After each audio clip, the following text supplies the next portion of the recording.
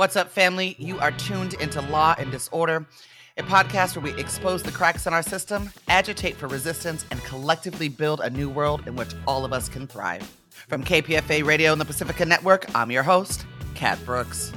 The new report highlights the experience those sentenced to death by incarceration in Pennsylvania's women's prisons has been released. Joining us to discuss her article about it, as well as the ways in which prisons use menstruation as a form of punishment, is Victoria Law, a freelance journalist and the author of Resistance Behind Bars, The Struggles of Incarcerated Women, 2012, and Prisons Make Us Safer, and 20 Other Myths About Mass Incarceration, released in 2021. She also co-authored the book Prison by Any Other Name, The Harmful Consequences of Popular Reforms. Her latest articles are These Women Face Death by Incarceration, But They're Organizing for Their Lives, that was published in Truth Out, and Prisons Use Menstruation as a Form of Punishment, which was published in Time. Good morning, Victoria. Thank you for coming back onto the show. Morning, Kat. Thanks for having me and covering these issues, as you always do. Same to you. All right, let's start with the first article. These women face death by incarceration, but they're organizing for their lives. What is the From Victim to Victor report, and who authored it? Sure. So, From Victim to Victor is a new report put out by the Abolitionist Law Center, a group called Let's Get Free, which is a Pennsylvania-based support campaign for women and trans people in Pennsylvania's women's prisons, and the Human Rights Coalition. And it specifically looks at the experiences of women and trans people in women's prisons who have been sentenced to life without parole. Pennsylvania is one of a handful of states that has people that sentences people to life without parole for actions like what we call felony murder, what's called felony murder, in which somebody is not necessarily, has not necessarily killed somebody, but was present during a criminal action in which somebody else was killed. And Pennsylvania has the second highest number of people serving life without parole in the country, trailing Florida, which has the first. And in the experiences and in the research and reporting on people serving life without parole, oftentimes we look at the male experience because there are just so many men in the prison system. And this means that the gendered ways in which society funnels women into prison and into these lengthy and life sentences are often overlooked. And if they are not being examined and they are being dismissed, there aren't ways then to say, how do we stop this abuse to prison pipeline? How do we stop this gender violence to prison pipeline that society is pushing people towards? So the report looks at these experiences and looks at the pathways in which women find themselves entangled in the legal system, looks at the ways in which the legal system discriminates, based on race, based on sexual orientation, based on stereotypes of what a quote-unquote good woman should look like, and how women who are in court don't meet those stereotypes, and then looks at these impacts of these long sentences specifically on women and people in women's prisons. All right, let's walk through some of the threads in the report. I want to start with the section that focuses on the impacts of patriarchal violence. Can you pull out some of those findings, including the fact that many of these women had never been arrested prior to the arrest that landed them in prison with lifetime sentences? Yes. So the report found that over 60% of the people who whom they surveyed and interviewed had never been arrested before the arrest that led to their life without parole sentence. So that means that people had not, contrary to what Republican lawmakers, like you talked about in the State Terror Roundup, are saying, it's not that people are repeat violent criminals that prey on society and, need to be put away. These are people who, by and large, had been living their lives, but had also been victims themselves of patriarchal violence. 75% reported having been abused as children, most often at the hands of men that they knew, so their fathers, their mother's boyfriends, their uncles, their brothers, male family friends. And violence often continued into adulthood. More than 80% said that they later became involved in romantic relationships that were abusive and violent. And what we see in this report, which mirrors reports that are being that have been conducted in women's prisons, is that the majority of people in women's prisons, if not all of them, have experienced male violence as children, as adults, or as both. And there's a trajectory in which this propels them into circumstances that pushes them further along this pathway to prison, that people who have not experienced tremendous male violence, both as children or as adults, don't get pushed into that same pathway.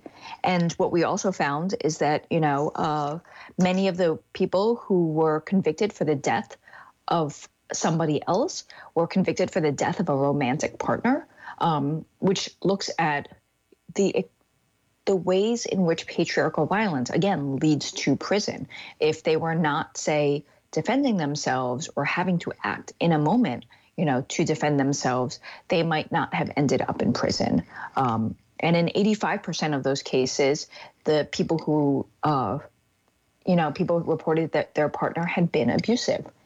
And what we can extrapolate is that even though we are in 2023, people still minimize and deny abuse. So they might say, oh, it wasn't that bad because he didn't hit me that often. Or, oh, no, it wasn't that bad because I didn't have to go to the hospital. Or, oh, no, it wasn't that bad because X. Or they might simply not want to report this abuse to strangers, whether it is an official with a clipboard at the prison or a survey from an organization that they don't necessarily know, knowing that their responses might be surveyed by prison censors and prison mail MAIL authorities as well. So we can actually surmise that even though 85% said that the partner had been abusive, this number actually might be much higher. Right. We talk about that a lot on the show and inside of the context about why the state should not be the primary responder or even necessarily interveners, right, in intimate partner violence. So many women either land in prison because the state intervenes and or never call for help because they're afraid of what the state will do.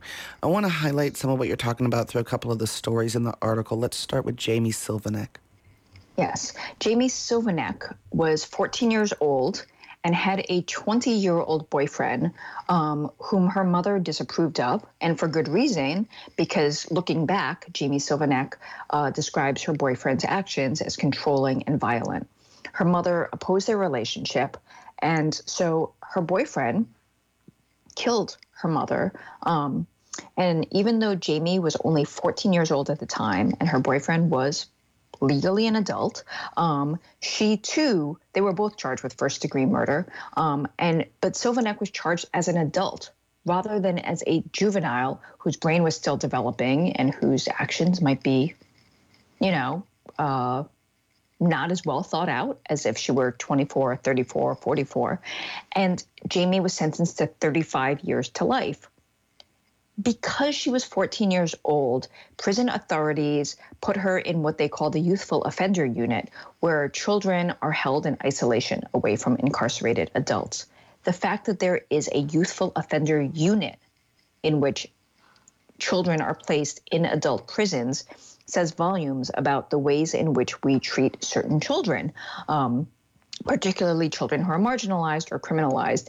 And she spent 4 years in isolation, and she was abused regularly by prison staff who would verbally and emotionally abuse her. They would, talk about the fact that she was responsible for her mother's death. They would make her feel terrible when she tried to report these kinds of abuse. They retaliated by writing her misconduct tickets. So misconduct tickets are tickets for actions that are rule violations. They need not be violent or life-threatening. It could be you have too many rolls of toilet paper in your cell. You have too many books. You didn't come out immediately when I told you to come out. You were supposed to be in your bed or out of your bed, but you were not doing that at the time that we saw you. So these are not tickets that say that she is violent, that she is dangerous, but just that she failed to obey rules in a timely fashion. And as anybody who has ever been 14 years old, you can imagine, that it is very hard to obey seemingly arbitrary and capricious rules. And when she attempted to report their abuse, like the tickets increased, and it also increased her isolation, and it kept her from being able to talk with her family, who, despite her mother's death and her role in it, and her boyfriend's, or her now ex-boyfriend's role in it, still loved and supported her and wanted to stay in communication with her. And it also lessened the few opportunities the prison offered for her to interact with the other young people on that unit. So basically, she ended up isolated even more on this unit, simply because she was 14 years old and because she had dared to file a complaint. So this is one of the ways in which, we can see that the legal system not only failed her, but enacted even more violence upon her, as a person, caught in the criminal legal system. So the mission of this show is to expose, agitate, and build, and we could spend way more time doing agitation. There's some other pretty horrific stories in the article, but I want to talk a little bit about the ways in which folks are trying to shift LWOP, life without parole. So let's talk about currently the ways that a woman who's been sentenced to life can get out in Pennsylvania, and then I want to walk through the bills that are aiming to change that. Sure. So if a woman who is sentenced to life without parole in Pennsylvania and has exhausted all of her legal appeals, so she's gone to court and the courts have continually said no, no, no, no, no, whether it's for a reason or because she failed to file in a timely fashion, there are strict time limits. Her only chance right now of getting out for anybody serving life without parole in Pennsylvania, not just women, is clemency or a sentence commutation by the state. And in Pennsylvania, unlike other states that allow governors the discretion to commute sentences, like New York or like California, Pennsylvania has a more onerous process where your application goes before the Board of Pardons and Parole, and all 5 members have to grant unanimous approval. And even if they do so, which oftentimes they do not, governors can still deny clemency. Between 1999 and 2022, only 57 people serving life without parole received commutation. 45 of those were granted by the most recent governor, Tom Wolf, between 2015 and 2022. And we look at that in contrast to the period between 1970 and 1995, when Pennsylvania governors commuted 285 life sentences. So in the period before we start seeing Biden's buildup on crime and all of the, mass panic around people getting out, Pennsylvania governors were actually more willing to give people a second chance. So, but there are currently 3 bills that can provide other avenues for a second chance, making their way through the state legislature in Pennsylvania. One of those is Senate Bill 135, which provides parole eligibility for anyone serving a sentence of life without parole, except for those who are convicted in the death of law enforcement. So that means that thousands of people would be eligible to appear before the parole board and argue their case that they deserve a second chance. Keep in mind that being parole eligible does not mean you get out. The parole board can say, no, you cannot, until you die.